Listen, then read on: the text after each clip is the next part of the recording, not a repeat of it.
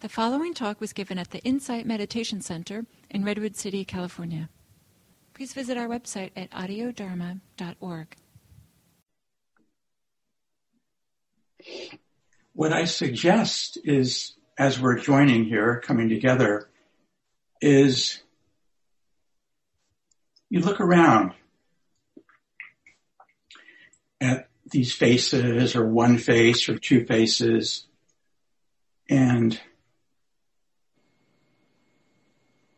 realizing that the person you're looking at wants to be free, wants to be happy.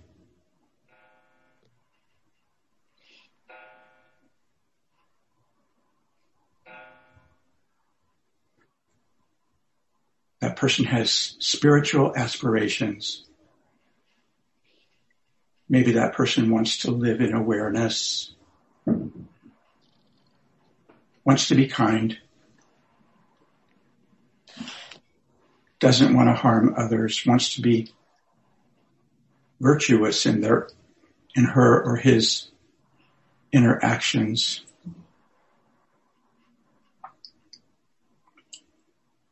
Noticing this field of goodness, all this goodness, all these faces have so much goodness.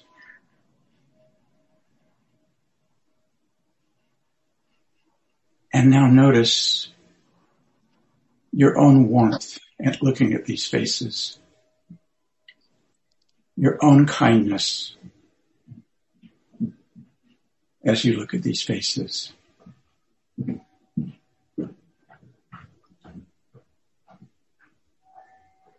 And knowing too that you, just like them, you would like to be free. You would like to live in awareness. You're kind and you're nice pretty much to everybody. Don't try not to hurt anybody. If you can find your own square, look at your own square. Look at you.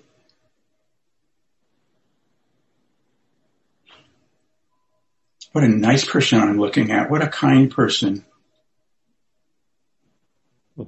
Makes lots of mistakes, but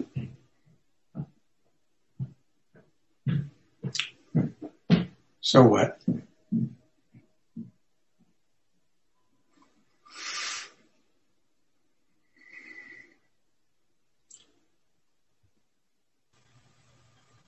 So love ourselves. Love that square. If you can. Sometimes it's hard to love ourselves. Wish ourselves well. Best wishes on your journey.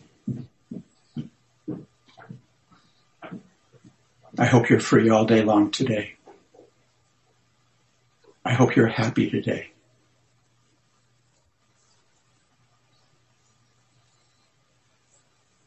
Okay, so let's meditate.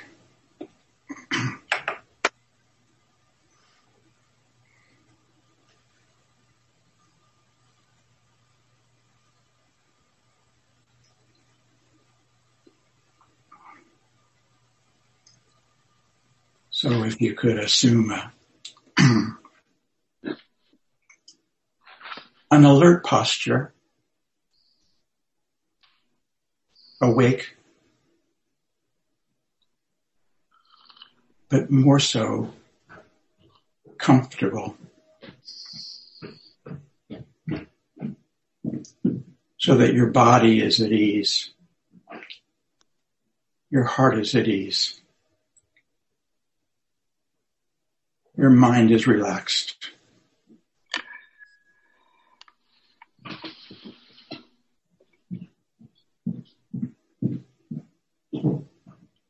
And welcome yourself.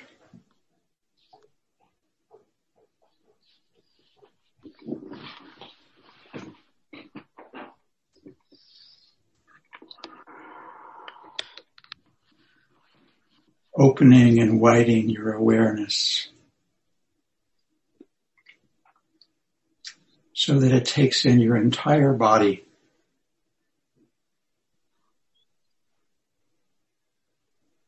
like the sky, touching the back of your torso, touching your hips,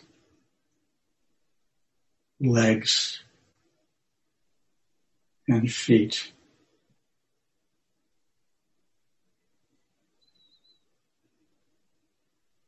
Letting the awareness wrap around your arms and your hands, like warm hands holding your hands.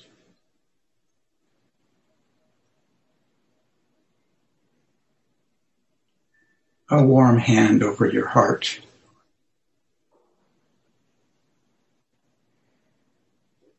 Saying it's okay.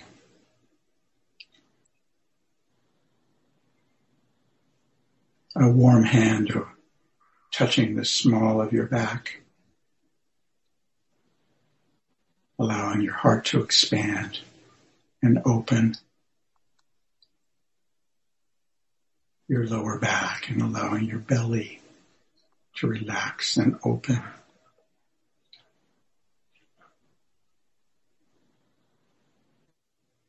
And warm hands cradling your head, softening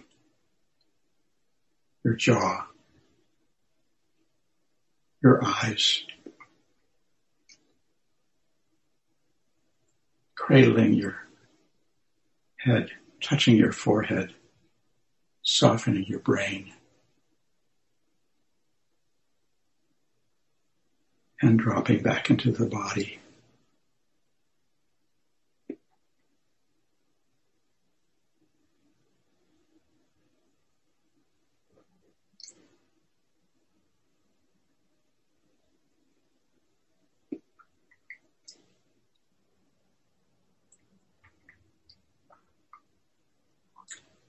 And relaxing.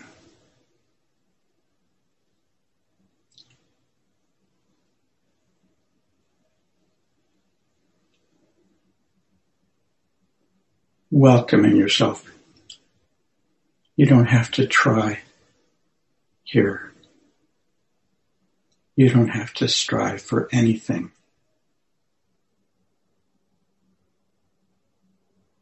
Everything you are is okay with awareness. Awareness is like the bright sun in the sky, shining equally on everything.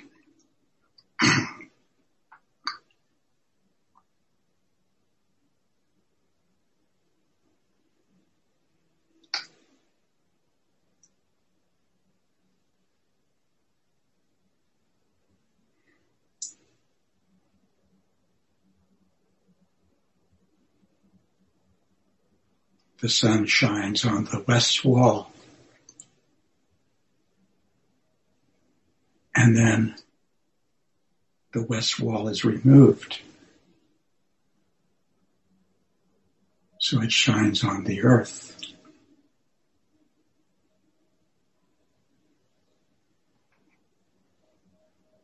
And the earth is removed.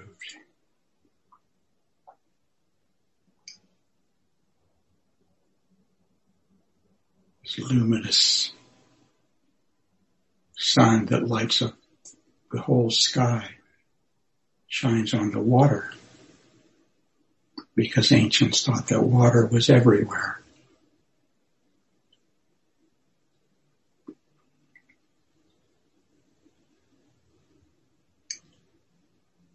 And then the water was removed.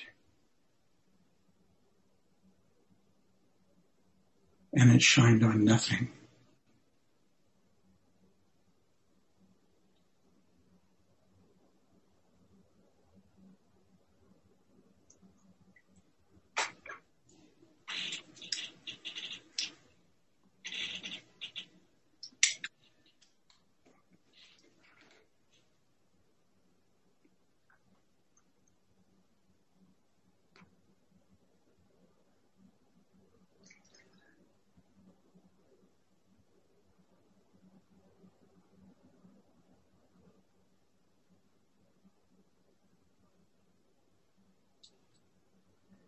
Rumi said, return to the nowhere that you came from.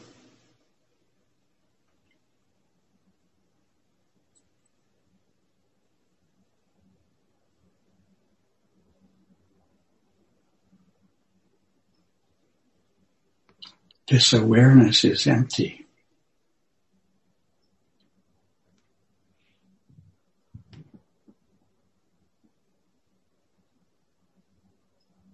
Empty of me and mine. Empty of any possible reification.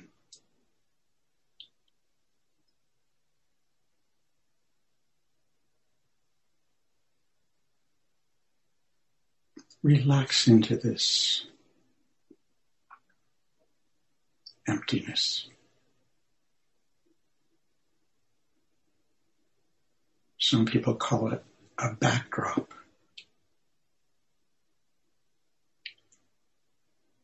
A backdrop that's always here with us.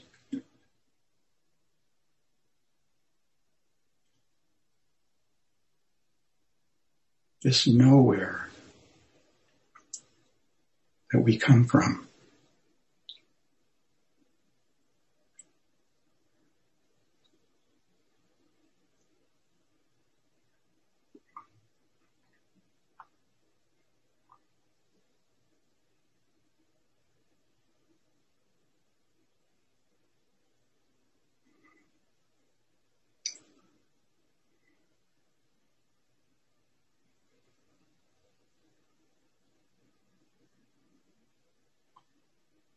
At the same time, this awareness is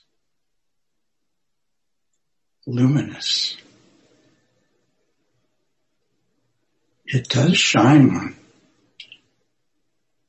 many things.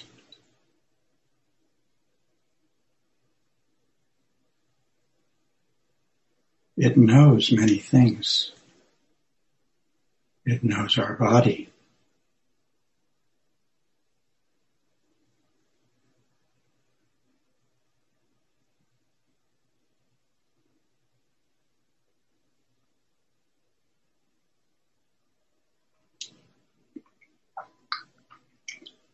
Everything that is known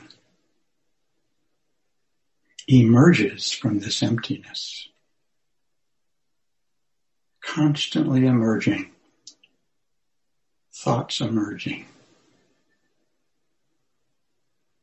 feelings emerging. All these manifestations, miraculous manifestations of awareness. Empty, yet luminous.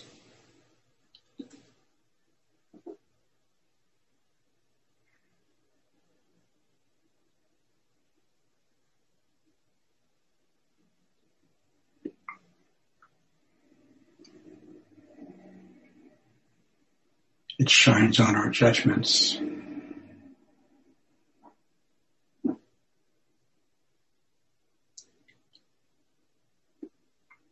It shines on our comparisons, our measurings.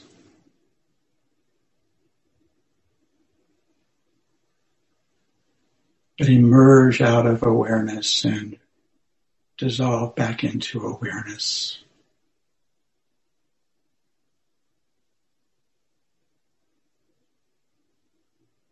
We cling like waves that arise from the ocean. And then it relaxes back into the ocean.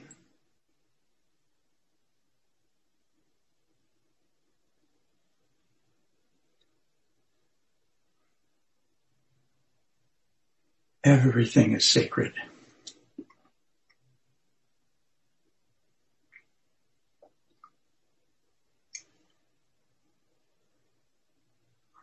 Our judgments are sacred.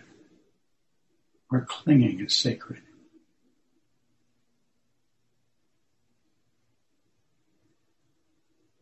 And relaxing into the body.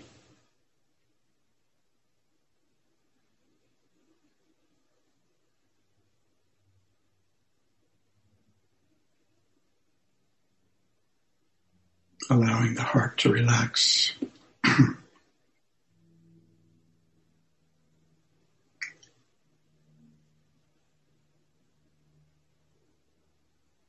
And being equally with everything that arises.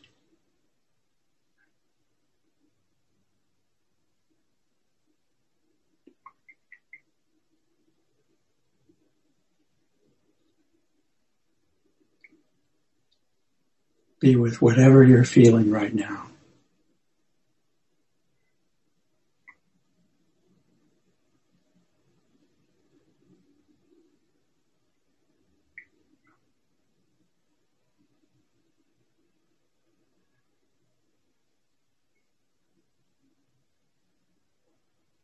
Allowing whatever emerges to emerge and dissolve without judging.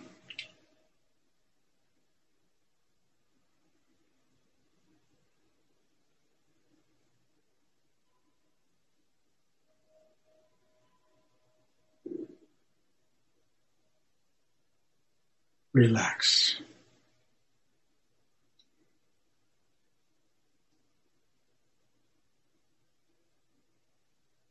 Into this non-judging field of awareness.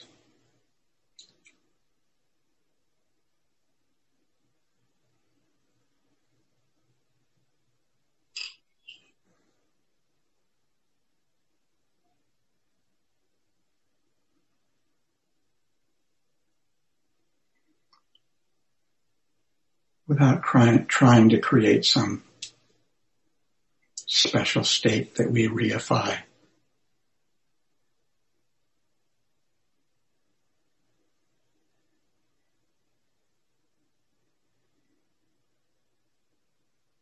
Allowing all the manifestations of awareness, the glorious manifestations,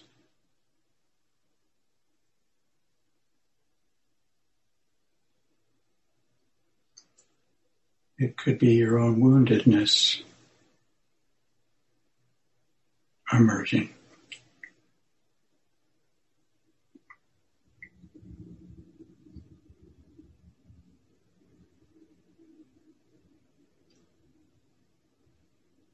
Allow that.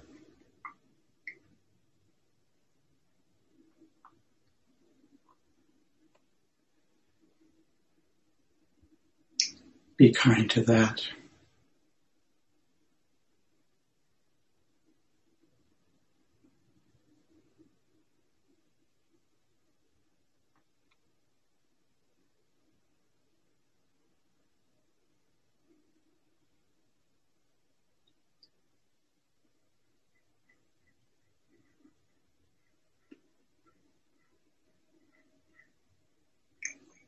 It could be well-being.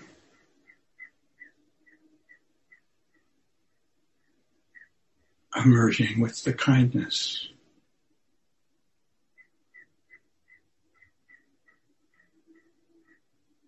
And allow that.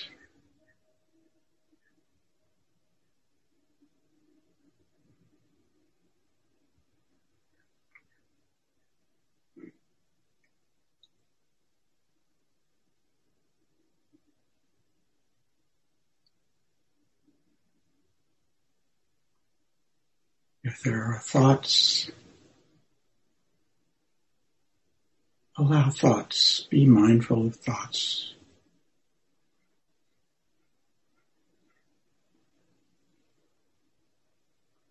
They'll dissolve back into awareness.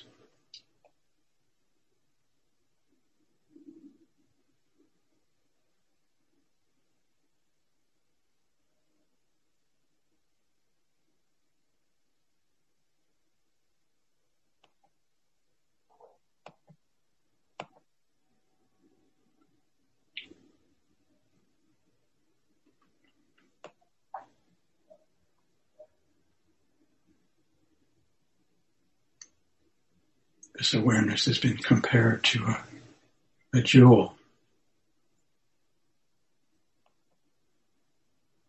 Sometimes the jewel is kind of buried, surrounded by mud.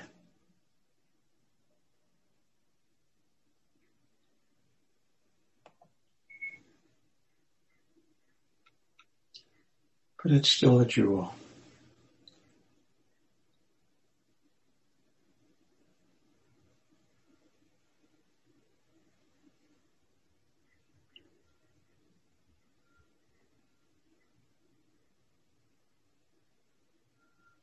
Feeling your own intrinsic kindness,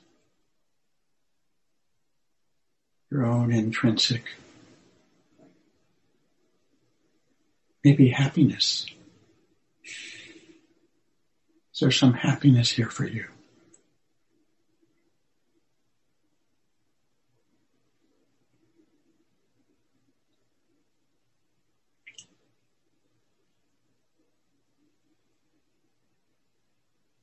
When some of the mud breaks off without any effort, just falls off.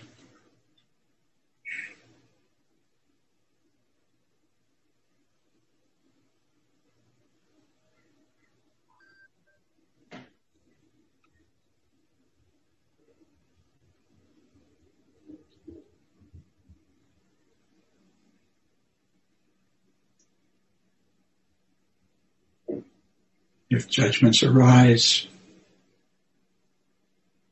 and the heart contracts,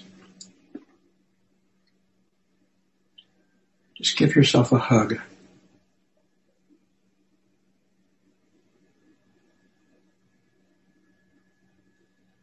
And relax back into this field.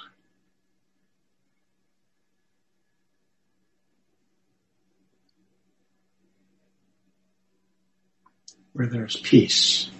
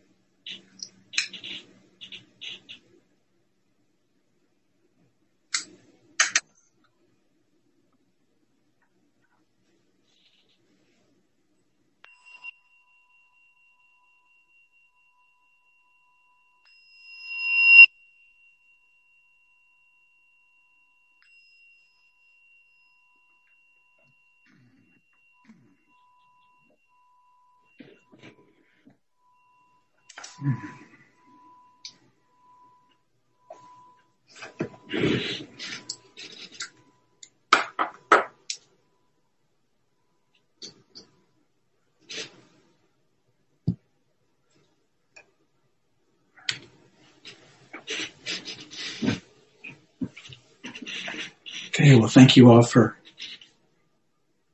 meditating. And thank you for being here. So I'd like to break into small groups for a little while. And maybe 10 minutes. And share how you are, how your practice is going. And this is a kind of a complicated time right now with the shelter in place and with the holidays. So maybe a discussion prompt might be something like, how is your practice helping you now? And I don't mean, I've been on this retreat or I sit with Gil every morning or more inside. How is it for you inside?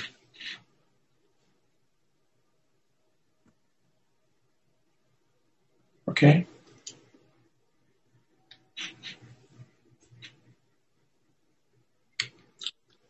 So Chris, can you? Yes. Send them off. Yes. Jiffy.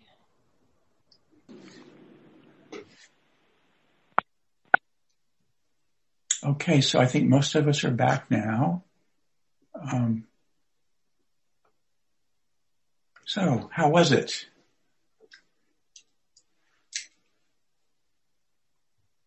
You could help us all by sharing what was discussed in your group about how your practice has been benefiting you during this complicated time.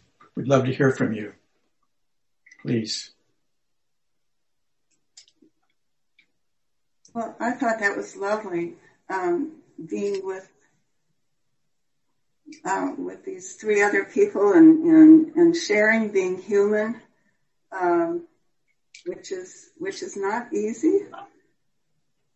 I bet we can all agree on that one. But being able to meet the judgments that come up in our minds and the measurements and just be able to see them as thoughts that don't have to rule us, but they seem to. And we talked about the predicament of having the goal of having no goals. And even that, then we make a goal of that. and the suffering can ensue. But just a joy to be with everybody, and drink each other in this form. I never thought that I would appreciate something so electronic as Zoom. But it's allowing us to commune together, and I'm grateful, and I really liked that guided meditation, David. Thank you so much. Thank you, Gail.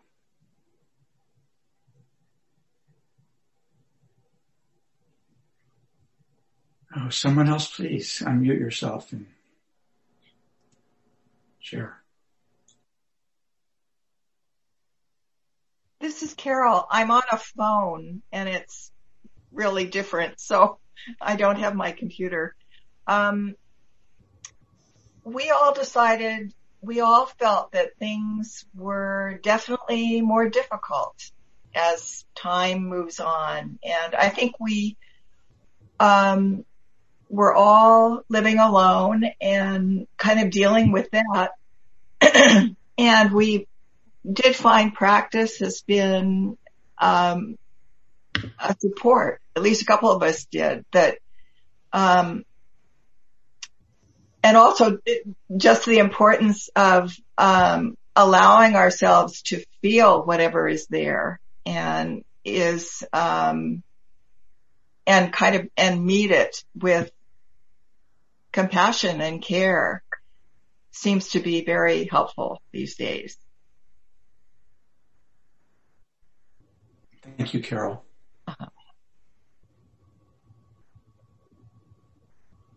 I talked a little bit about, I enjoyed the guided meditation too, and kind of reluctantly was able to slip into a sense of peacefulness that was delightful.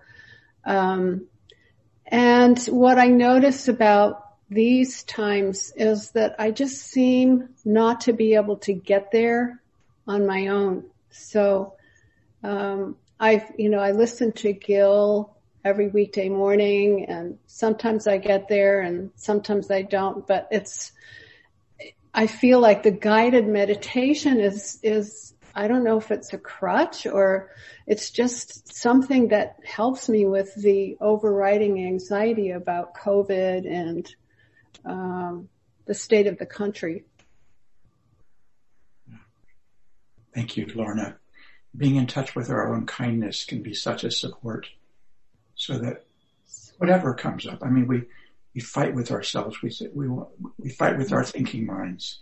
We fight with our contractions, with our clinging. We judge ourselves, and so just kindness. Just kindness is as is as wide and spacious and always here, always here. It is who we are. This kindness and this illumination is always, it is who we are. That's all we are. This illuminated, empty kindness. So just relaxing back into that. And whatever happens is fine. Even the judgments, even being kind. Okay, high judgment. Mm-hmm. Mm-hmm.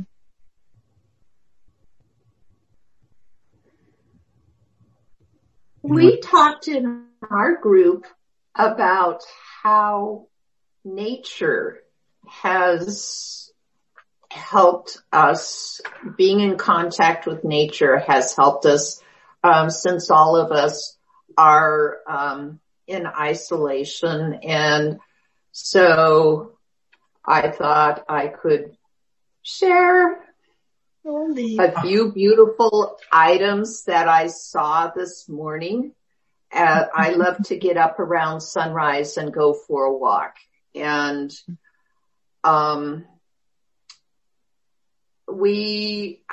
yesterday I actually had gotten a text from someone who was doing yard work at IMC. So I went down and helped sweep leaves, and it felt really good to connect with someone, physically. I mean, we were both masked and socially distanced. And then we also got a chance to chat briefly with Gil when he came out. So, we miss, three of us in our group would always meet at groups at IMC. So we miss that physical connection. But in a way, I feel like, with Zoom, with nature, with the various singing groups that I'm involved with, that I feel like my heart is expanding out. And I also do feel that I am helped a lot by guided meditations, because I can have a very active mind. And so for me, it's a lot more challenging to do sitting meditation on my own. Thank you, Gloria. I just want to mention that we do have small groups too. So if some of you are new, you might want to join a small group. And we do have guided meditations every small group meeting. They meet every 2 weeks. Just write to the Senior Sangha website. And I just want to say, Gloria, I know how much you appreciate nature, and I do too. And I was on a walk today, and I was seeing everything as not out there, but as a manifestation of this, as a magnificent, sacred manifestation of this awareness. And how could it be otherwise? It's all taken in with this one awareness. So, and the flower you showed, flowers are appearing all the time. Flowers are appearing in our hearts, in our thinking, all manifestations of awareness. So if we can, really see things, understand these qualities of awareness that are always here, the quality of the backdrop, that we are coming from nowhere. We are empty, and we're manifesting everything. Everything is being manifested out of the sun, the sky of awareness. And that can help settle us. And it's true. That's not contrived. That is true. We can experience that. So thank you all for your sharing, and thank you all for everything. Thank you all for being here. So wonderful to see you all and have this wonderful song that's so supportive. So let's take a 5-minute break, and after the break, Professor Cusick will bless us with his great wisdom, and when Robert is done, then we will hear the beautiful words of Fiona. Okay, so please come back after the break. 5 minutes, though, if you could just make it kind of brief. Anytime, Robert. I think most people are back. Are we back? Is everyone back? Pretty much? Yeah, I think so. Pretty much.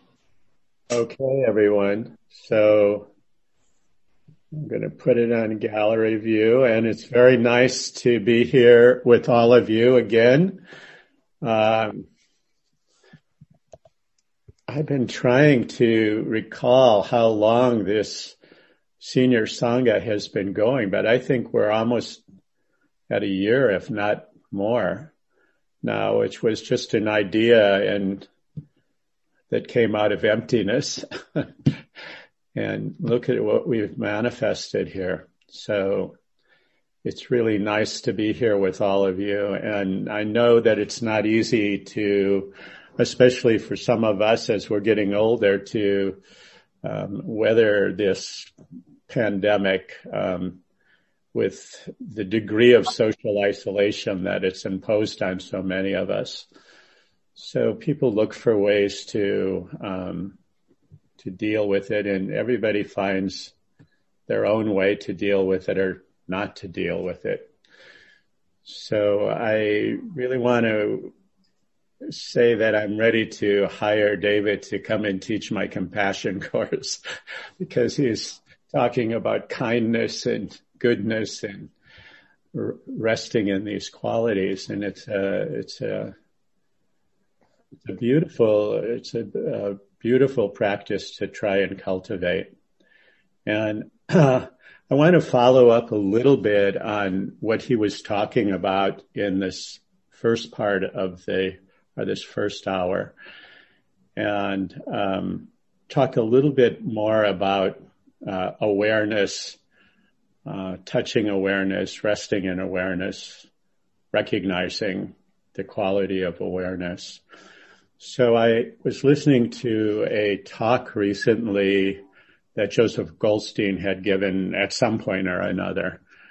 And don't know when he gave it, or I can't even remember what the talk was titled. But he was speaking to the topic of reality, relative reality and absolute reality. So those are obviously big, deep topics. And he was talking about how these two levels of reality, if we want to talk about it in that way, actually work together. And in the context of that talk, he suggested that compassion is perceived in two different ways. And in the relative sense, he described it as a natural response to suffering, to mental suffering, physical suffering, or to mental suffering that we and everyone else in the world goes through. So we know that when we are aware of suffering within ourselves or within the environments or the worlds around us, that the heart will respond with a sense of caring and a sense of wanting to actually engage in some way to alleviate that suffering. But he goes on to say that compassion actually operates on another level, which is when people begin to awaken. And I'm guessing he's talking about people who have spiritual practices and actually pay attention at a deeper level. When people begin to awaken, even for just a little bit, to the fact that we're basically living in a dream, he suggests that we can have compassion for those who don't know that they're dreaming. You can have compassion for people who are really just lost. So I don't know what you think about that. I have an idea what I think. I'd like you to just pause for a moment and think how that lands for you. relative compassion and then compassion that emerges from a place of seeing the human condition and how we are caught in it.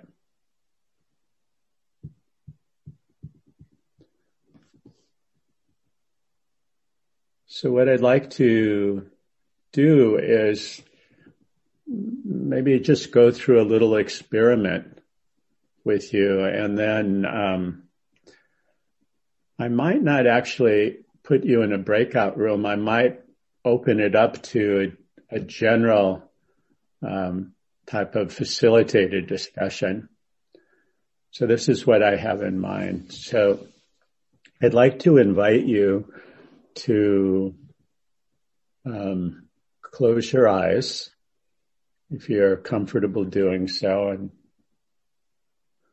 and I want you to slowly just begin to relax into this sense of turning inward. Just the sense of letting go of the external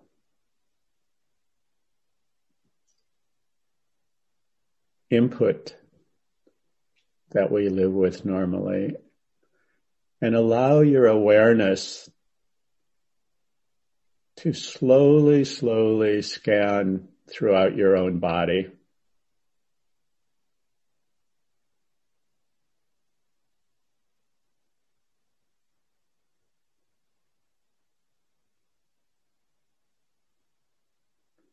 You may notice that your perception of body itself, moves and shifts.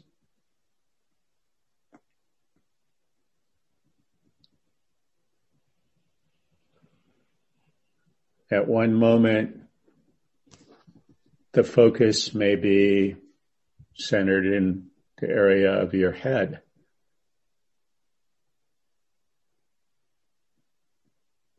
In another moment, it may be centered in the area of your heart. Or you may be perceiving your limbs.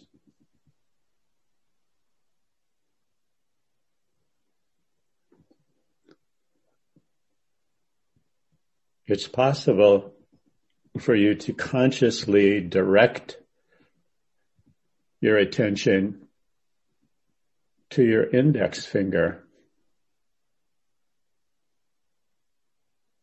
or to your left ear or to your nose.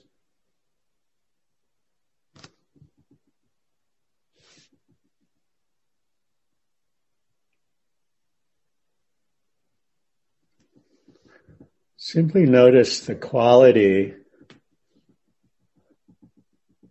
of awareness of wherever attention is directed, whether it's your finger, your ear, your nose, or a general region of your body.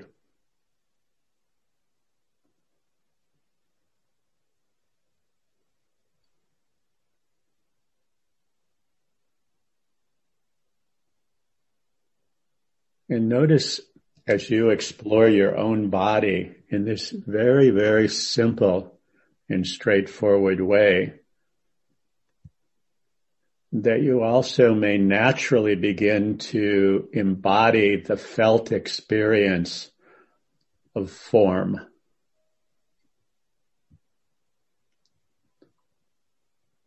Knowing the quality of form, a head, or a hand, or a leg.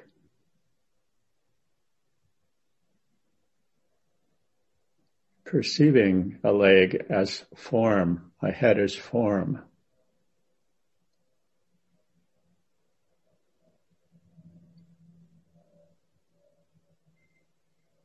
And notice as you're scanning your own body and noticing the form of head or leg or hand, the form that's so familiar to you, that you may naturally think it's your head or your hand or your leg.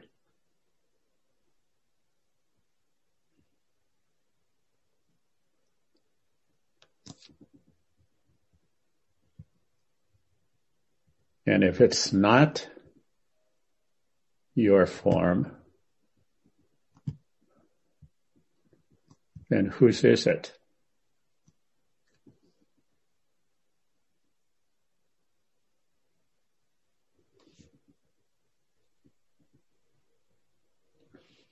So just be with that question for a few moments without trying to answer it,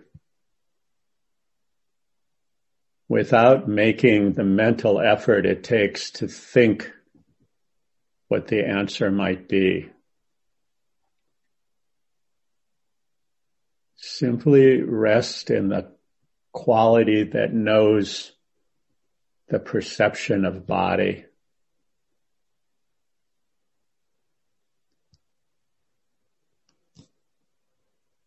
Head, hand, leg, form itself.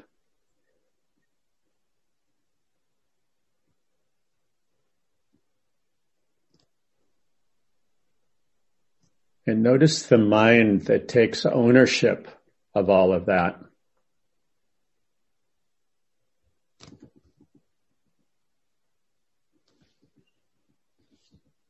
Period.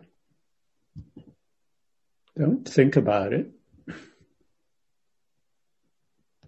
There is a knowing that's going on. And it's available to every one of us.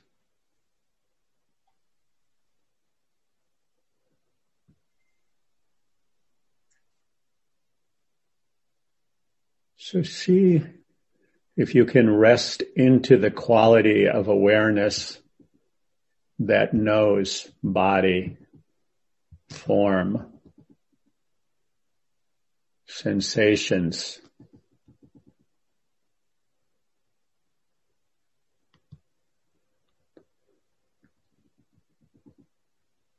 That recognizes pleasant and unpleasant, pain and pleasure.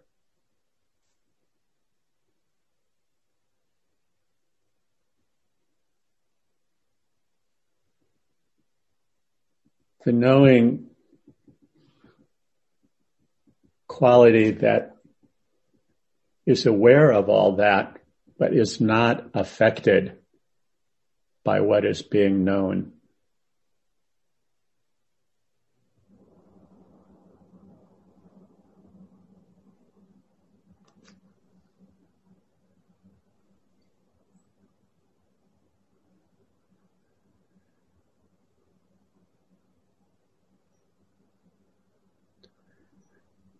Seeing the world through the lens of our limited perceptions as being true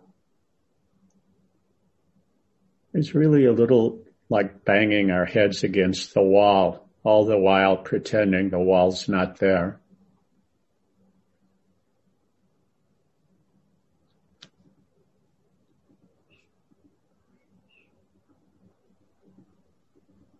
So explore, investigate the feeling right now of the wanting mind that's so reactive, that wants to understand, that wants to take ownership.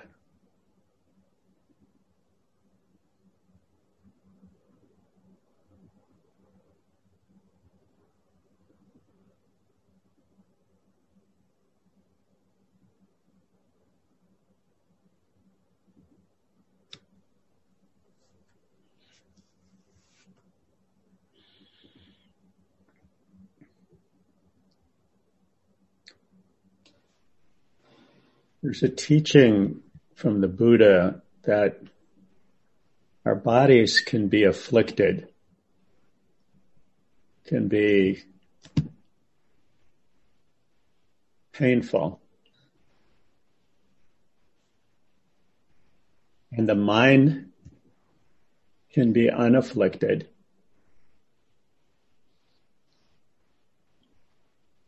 So I personally find this a very challenging teaching, but it does at least give me the opportunity to investigate the nature of knowing, of awareness itself.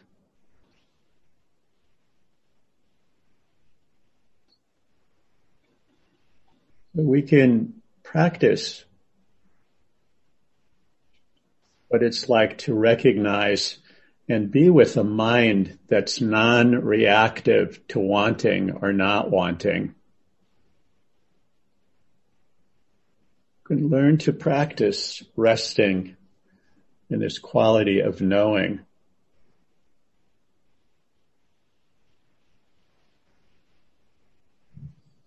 And as we do,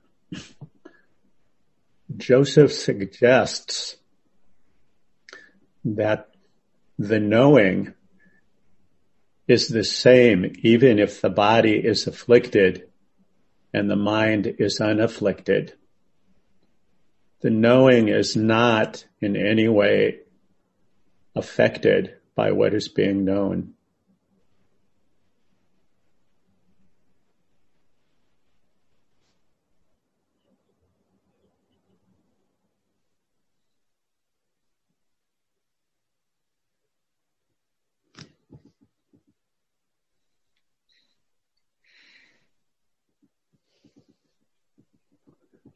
So for the last few minutes of this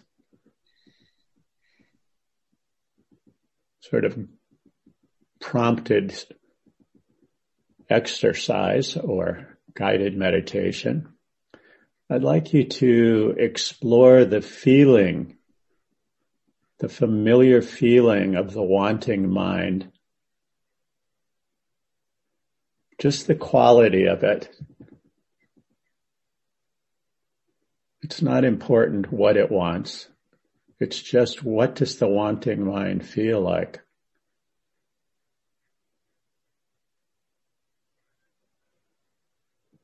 Wanting to understand, wanting to be.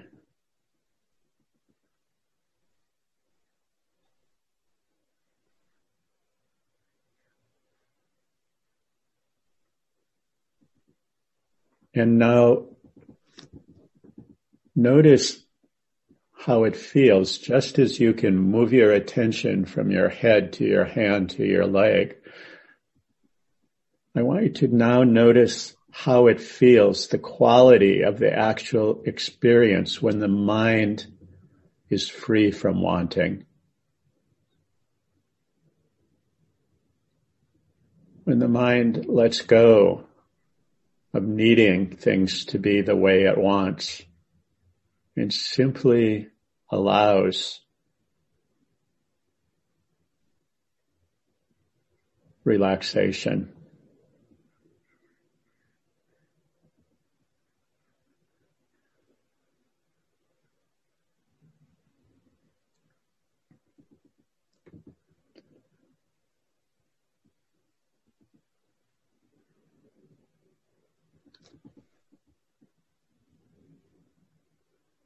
And the purpose of this exercise that I'm leading you through is to bring you to this very point, to this very prompt, where I'd like to ask you to explore or investigate or notice how it actually feels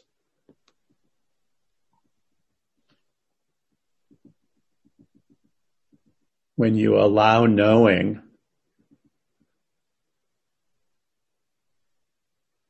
and when knowing is not there.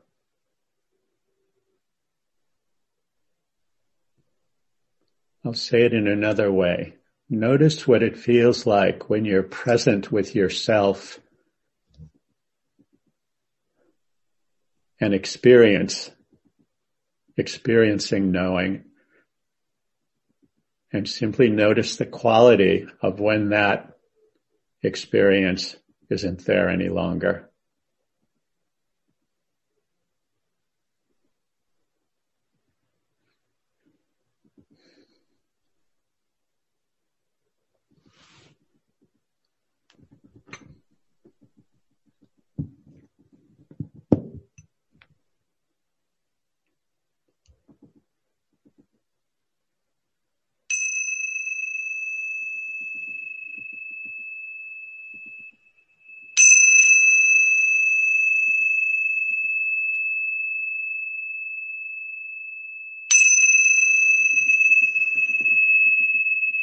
And whenever you're ready, you can open your eyes.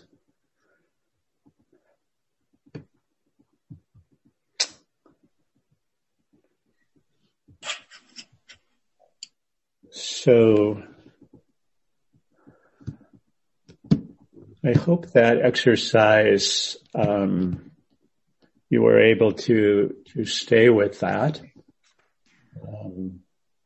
And rather than opening it up the way I intended, we do have 15 minutes, so we could break into the breakout room, which I'm going to ask Chris if you would set the breakout rooms up again. And the prompt I would like to give you is, how do these two levels of knowing work together in your own experience? And does it make a difference to you whether you live in the world of presence or otherwise?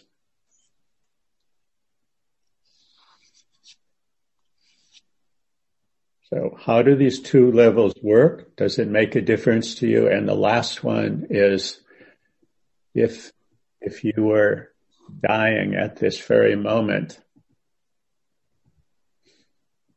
would that question be important?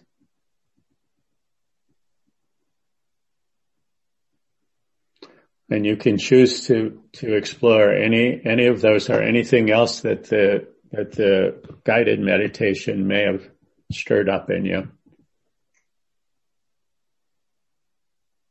Clear? Yes? Okay. And we'll bring you back in about maybe about 8 minutes, so that we have a little bit of time to do a full group debrief, and then Fiona will begin at 12:30.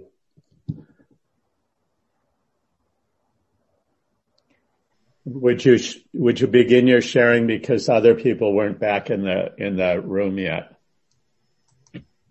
Oh, in this room, well, yeah, I can give you a person to go to who just did a interesting talk about it. This goes back, I don't want to take all the time, so I'll just say that by connecting with the various divine attributes that are taught in Kabbalah, and putting them with each body part, it gives it another layer of meaning. Okay. But I really liked the process that you just took us through. I don't know anything about what you're referencing, so I can't really comment on it, but there are many, many roads to Rome. That's the thing that I've learned the older I get. There is no one way to find truth or freedom or kindness or happiness or, emptiness. We each have our own path to walk, and we're each our own teacher.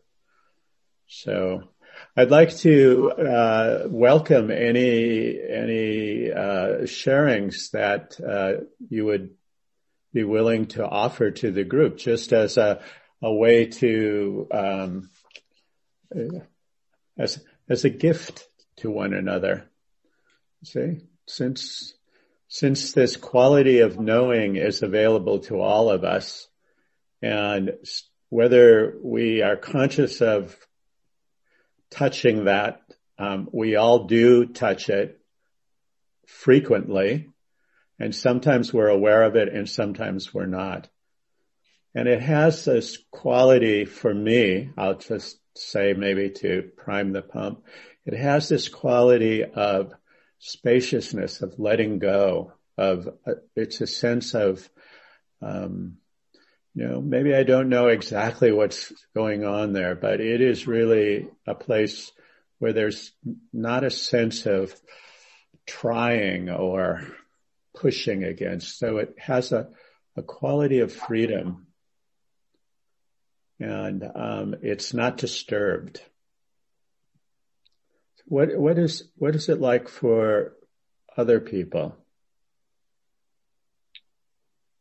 Because basically what we're talking about is awareness itself. Well, for me, I started out with something that was clinging and unpleasant.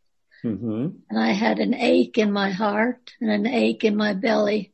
Mm-hmm. And when I removed my mind's knowing from that experience, the aching disappeared.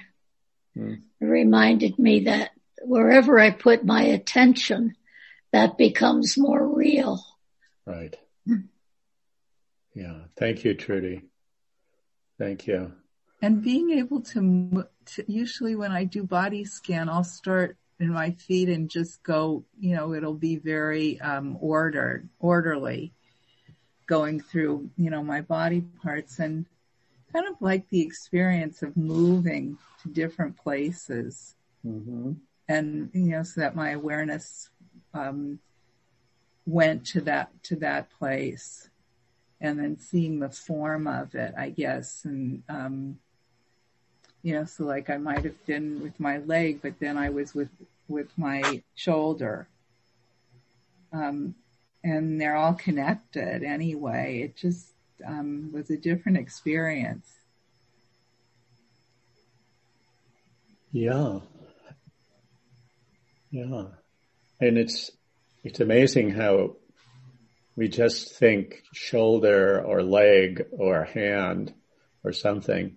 And then we recognize that there's a knowing of form itself. You see, and you begin to just rest into this quality of there's so much going on, and we are just part of this dynamic unfolding experience. And that which knows isn't affected by what is being known. But what happens when our attention gets pulled into stories and so on? So I didn't do this exercise with you folks to like prove something. I just wanted, because I've been working with this in my own practice, coming to a place of recognizing what it's like to know and what it's like when I don't know. You see, what it's like when I'm present with myself and what it's like when I'm upset about something or triggered by something. And in being able to be with those experiences, I'm more able to investigate further what the nature of those two qualities of awareness are like. And it allows deeper and deeper resting.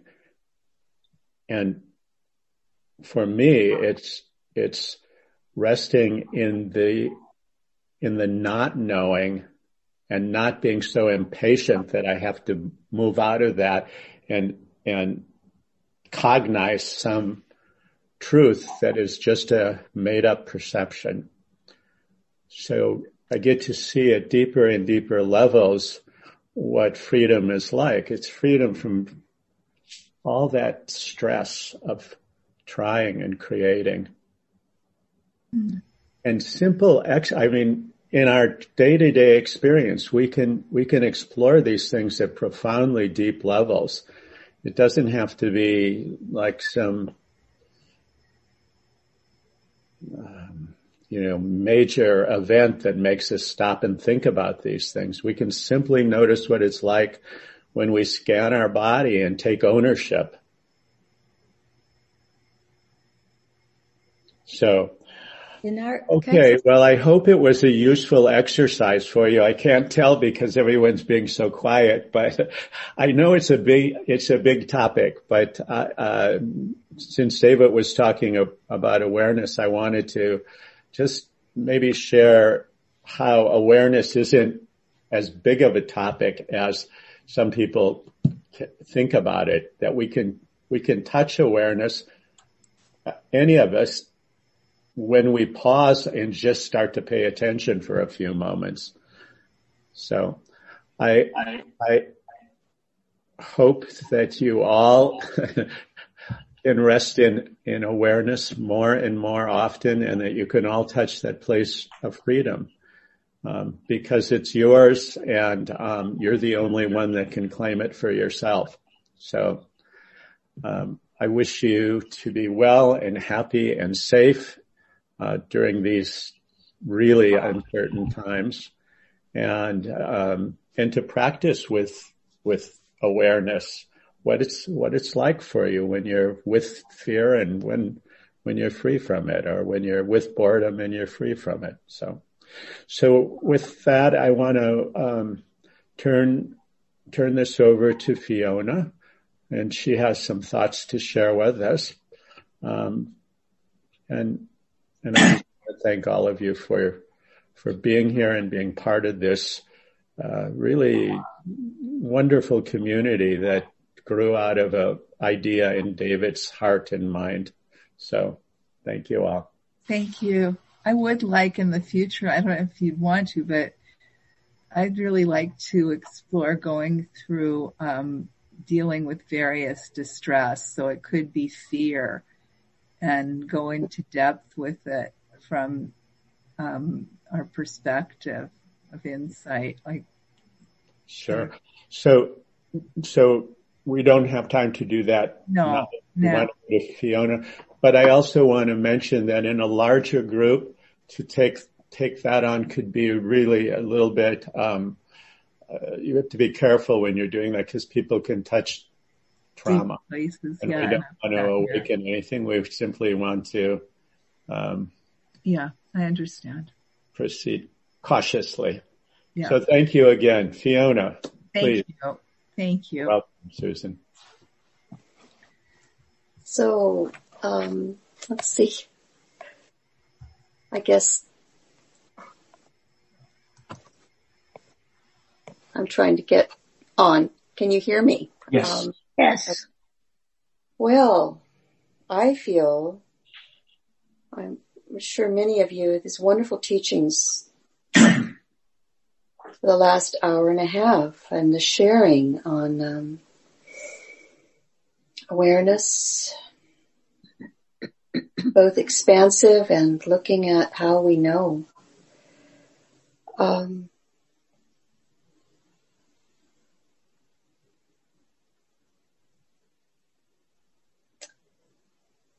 I was going to share, so I hope this is not too great a departure from our topic. For me, last month I had mentioned, my looking at the coming of the dark, the longer nights, the shorter days. And at the time it felt, for me, somewhat oppressive, onerous. It's just challenging.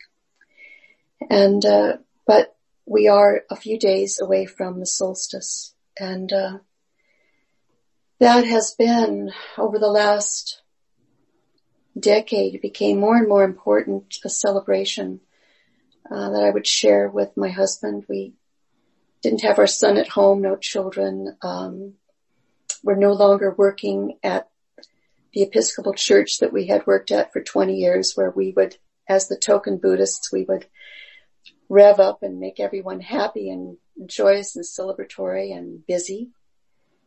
And so the solstice became really this deep, precious time of acknowledging the dark and looking to the light. And I was thinking about this in my own memories, childhood memories, the light my background is, my dad was Norwegian, and so the holiday, Santa Lucia, which was this beautiful little child bringing light, a candle, her wreath of light, coming to bring light so she could bring food to the starving children.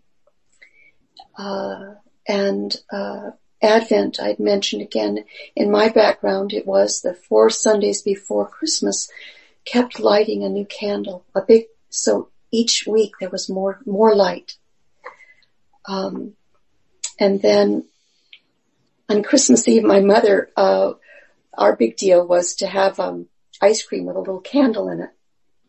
The lights would go out, and, in Scandinavia, there's this, chimes with candles. You'd light the candles and the chimes would ring, and all the lights would be out, and it was magical, this, so with all the things about gifts and busyness, what I remember the most is these moments of light in the darkness. And I think I shared with you a few months ago, I have this muse on Insight Timer, this fellow named Ben, a truck driver in Alberta, Canada, who shares his inspiration. He's the poet truck driver for me. And last March, he shared this long entry about, this is when COVID first came to Canada and the shutdown. And he was out putting his garbage out, and his neighbor they were talking from a distance about their fear. It was this long winter, it was coming into spring, and COVID had hit. And I want to share something that in his conversation with his neighbor, I promise him, his neighbor says he's afraid. I promise him that we will both die. There is a strange sense of relief in this simple and undeniable truth. We shift to experience. It is a beautiful day. While our cool world is still buried under 2 feet of snow, the promise of spring is in the air. Even at -5 degrees, the sun is warm on our faces. He agrees that today is a great day to be alive. He seems comforted with the reminder that a moment ago, in his worry about tomorrow, he was missing out on the majesty of today. He was grateful to be brought back to the experience of here now, without those specific words. We turn to enter our respective homes for dinner, and he thanks me. He tells me he's relieved, inspired to experience a moment. What else can there be? This was back in March. So, in December, in the meantime, he's lost his father-in-law in a nursing home, and he's still trucking, delivering on these lonely roads in Canada. And he says, still, I have a light to offer and a smile to give. It seems so little, yet it's all I have. Even this previously natural response to the world takes tremendous effort some days. And he shares with one of the persons he delivers to that thinks, well, it's not, COVID isn't that bad, only the old people die. And he listens and he goes away. He leaves his customer. And he says, I see and acknowledge my own fear. He says, I fear not having enough light to give, that I'll run out of smiles, as if it's my light that I'm passing along, as if it's my light that I'm passing along, and that it will run out. And I see the dark corners of my heart whispering to me, you better hang on to it. But not today. Today I will spread light everywhere I can. And later in the morning, I visit the Christmas tree that I've decorated out in the woods. Another string of lights has been removed. Someone has received it. And I simply replace it and wonder again, how long can I keep this up?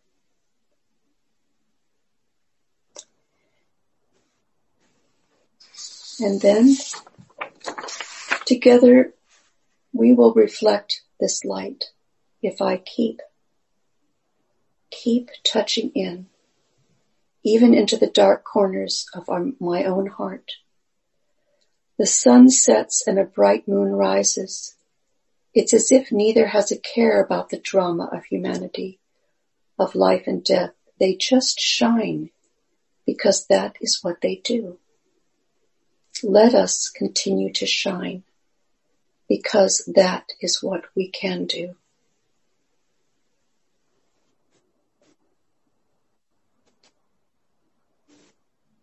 I am so touched by my poet truck driver in Canada.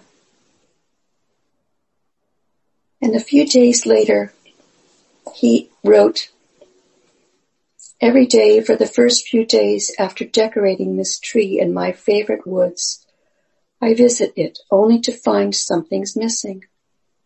One day it's ornaments, then a string of beads, then a string of lights. Just when I start to lose faith and question, what am I doing? I show up to find some chocolate, candy canes, a candle, and an angel figurine at the base of this great giving tree. And my faith has been restored.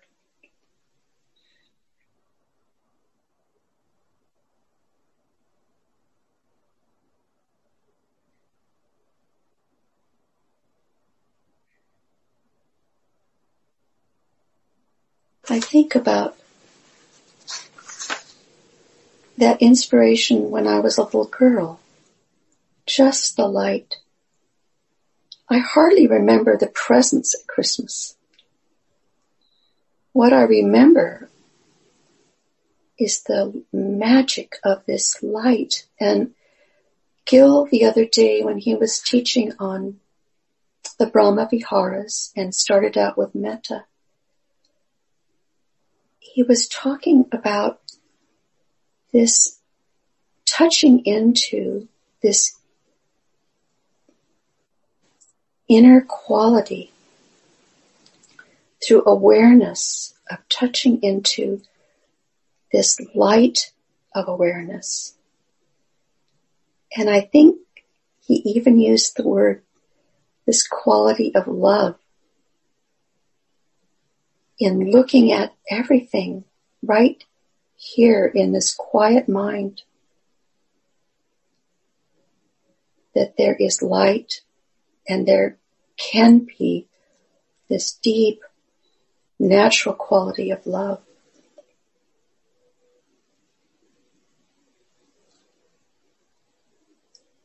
It's sort of this, Robert was talking about the outer and the inner awareness, and this touching on the outer light is a reflection I deeply resonate with, is reflecting this inner light beneath personality, beneath anxiety, thoughts, worries, the fear that my truck driver expresses. There's something so at home and so familiar. David was talking about, this awareness that's just here.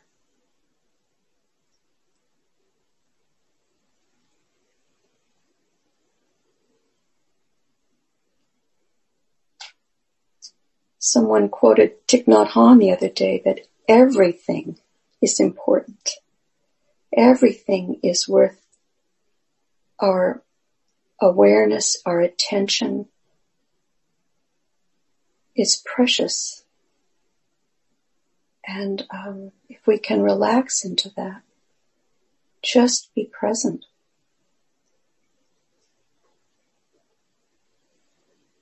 What a gift.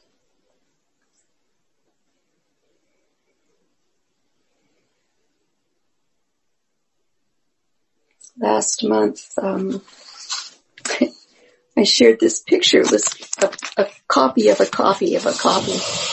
It's called Winter Solstice, and I actually found it, and I treated myself to get the giclée print of it. It's a children's illustration, and I'm going to hold it up again. It's called Solstice. And the outside world is very dark, beautiful stars, but it's dark. And inside, there's this rest and light, this going deep within and touching into this light within and trusting the safety and the inspiration that our deepest heart, our deepest knowing can guide and support us in the dark.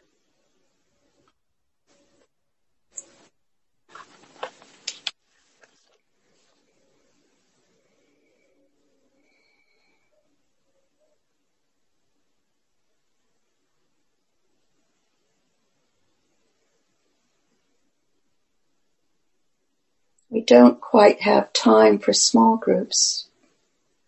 And I think this time of shorter days and longer nights, maybe if people just want to share their memories or their experience of outer or inner light at this time of year, I think it's important to acknowledge what is moving our hearts, what warms our hearts, what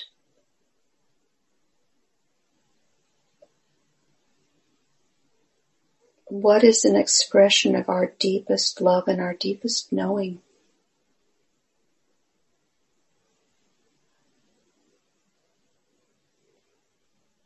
I'd like to go. Thank you, Abraham. Yeah. When I was a kid and I was raised in the Christian tradition, there was a lot of choirs and I sang a lot. And beautiful, beautiful harmonies and sacred music always indicated light to me. And because it was in a choir, I was sharing it with others. So that's a very dear memory for me. So when I look at it now and I see how dark it is in the morning on a more internal level, it's a great time to meditate, and there's a lot of light in the meditating in the darkness.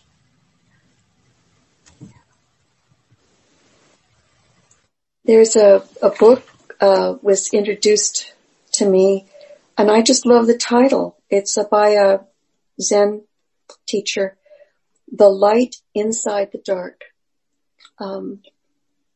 I love that. Anyway. May I share? Please. I have been taking quite a few walks right at sunset, right around sunset, and I have been just feeling wonderful. And I've always liked, since I've moved to the Portland, Oregon area, seeing light in the darkness with all the decorations on people's houses. And right now I really feel like they are, like I'm receiving their loving kindness by sharing, like these lights are outside to share with everybody.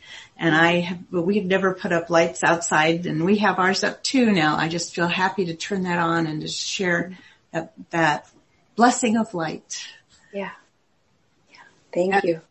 And for me, coming from Jewish roots, this is our last night of the Hanukkah celebration, and all 8 candles will be lit. And it's a joyous way of celebrating the solstice and everything else. So there, my candelabra, my menorah will be in the middle of my kitchen, my dining table. And there'll be little lights all around the inside of my house and these electric, remote controlled candles. And to me, that's such a way of celebrating the season. So thanks, Fiona. This was a beautiful closure to our time together and a reminder of what we have to be grateful for. Thank you. You're welcome.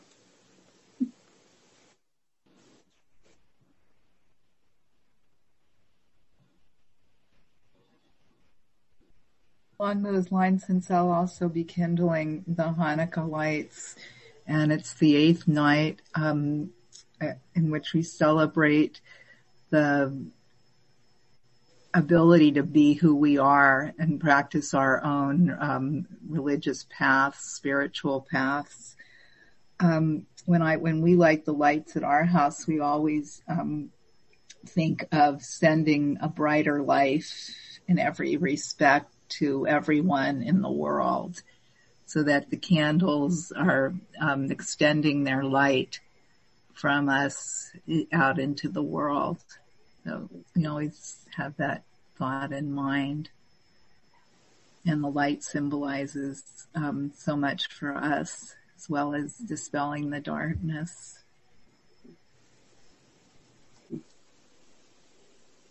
Thank you. Thank you.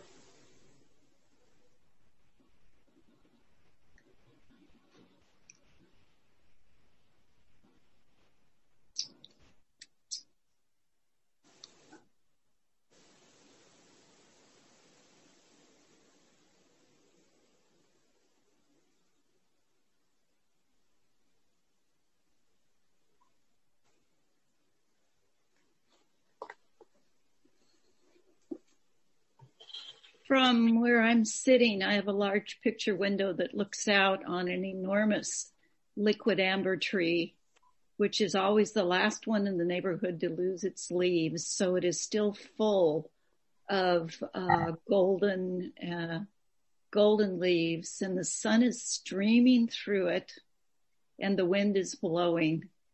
And when David gave us our first meditation, this time I kept my eyes open and I just watched the sunlight streaming through this wave of golden leaves, and it was so sweet and calming.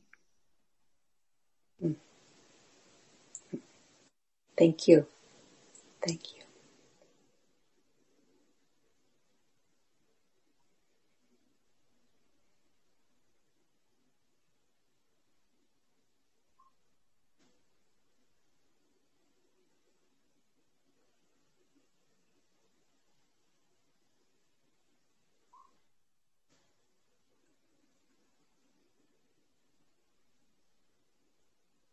Hi. I have a tradition that I sometimes do with some friends at solstice time. We make a labyrinth out of little tea lights. And we walk the labyrinth to the center, and at the center we say a prayer for ourselves and a blessing for the world. And I'm sitting here in Edinburgh just now, and there's a tremendous gale outside, and I found myself getting anxious. Oh, I can't do it because the tea lights will get blown out. And what will happen? And I'm doing it on my own. And I felt this kind of wave of anxiety. And then I thought, whether the lights are lit and stay lit, or they're not lit and they're blown out, it doesn't really matter whether the light is visible or the light is invisible. The light is there anyway. And I found that a tremendous, it was just like, oh, right. So let it be. Oh, thank you. Thank you.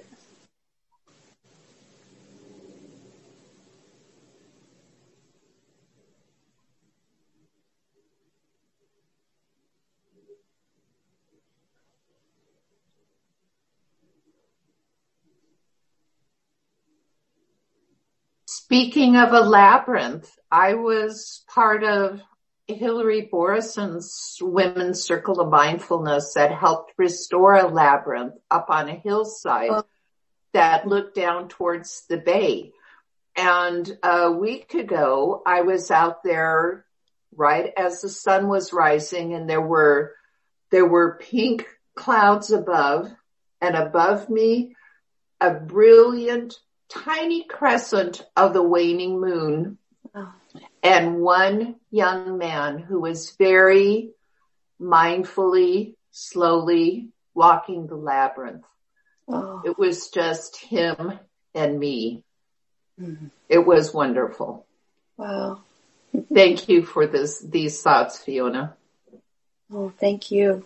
Thank you all. I'm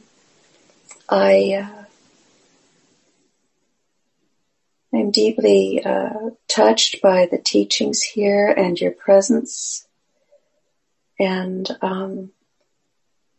your practice.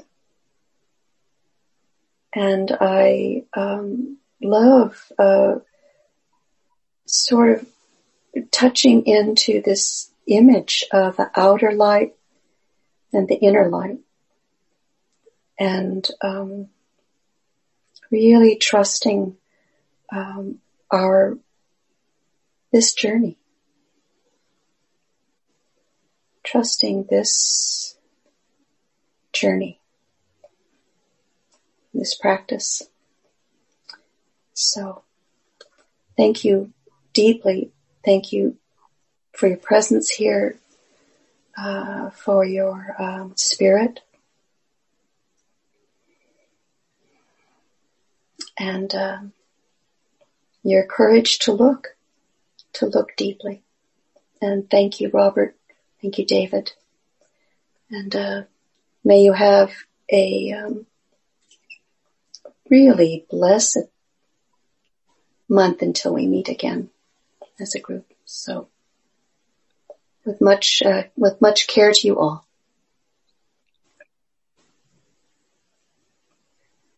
Thank you, Fiona. Goodbye, everyone. Happy holidays. Be safe, be well. Yes. Bye, everyone. Bye for your life. Bye, Thank everybody. you. Bye. Bye. See you all. So nice to see everyone. Yeah. Yes. Bye. Be well and safe. Bye. Be well.